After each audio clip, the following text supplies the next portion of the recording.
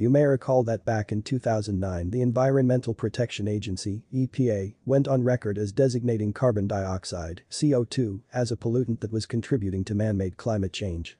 A February 23, 2009 Wall Street Journal article said in part, President Obama's climate czar said the Environmental Protection Agency will soon determine that carbon dioxide emissions represent a danger to the public. Of course, humans exhale CO2 as a natural part of the respiratory process. People need a constant flow of fresh air for proper brain function and for our immune system to operate optimally. But now we're seeing a massive push to mandate mask wearing allegedly due to COVID-19. Way back in March of this year the World Health Organization aka the WHO and the Centers for Disease Control (CDC) were on record saying masks should only be worn by people who were around sick people. Healthy people didn't need to wear masks. But all that has changed. Dr. Mark Sircus, in an article published on Lew Rockwell, July 10, 2020, titled, Wearing Masks. A Sledgehammer to Health, reveals a startling statistic. He notes that typical CO2 in the air is about 400 ppm, a little higher than that around the nose or mouth as we breathe. But a typical mask can drive the level up to a dangerous 5,000 ppm.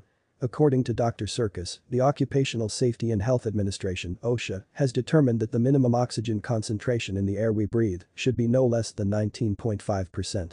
Most of what we breathe in the atmosphere at sea level is nitrogen gas, approximately 78%.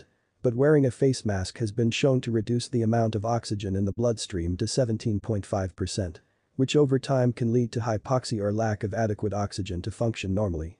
Headaches, foggy thinking, and lethargy are common byproducts. Mask wearing while engaging in heightened physical activity can make matters even worse. Then there are the obvious inconsistencies with mask wearing.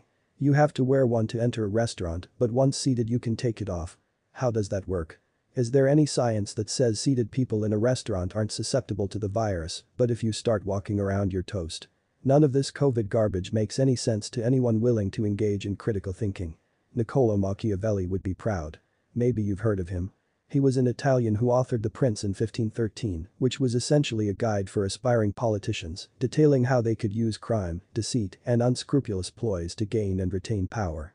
For Machiavelli, the ends justified the means, and his guidance has been embraced wholeheartedly by today's political class. Wear a mask and demonstrate your allegiance to the totalitarian monsters who claim they only want to keep us safe. Or stand up for freedom and liberty by choosing to remain maskless. I for one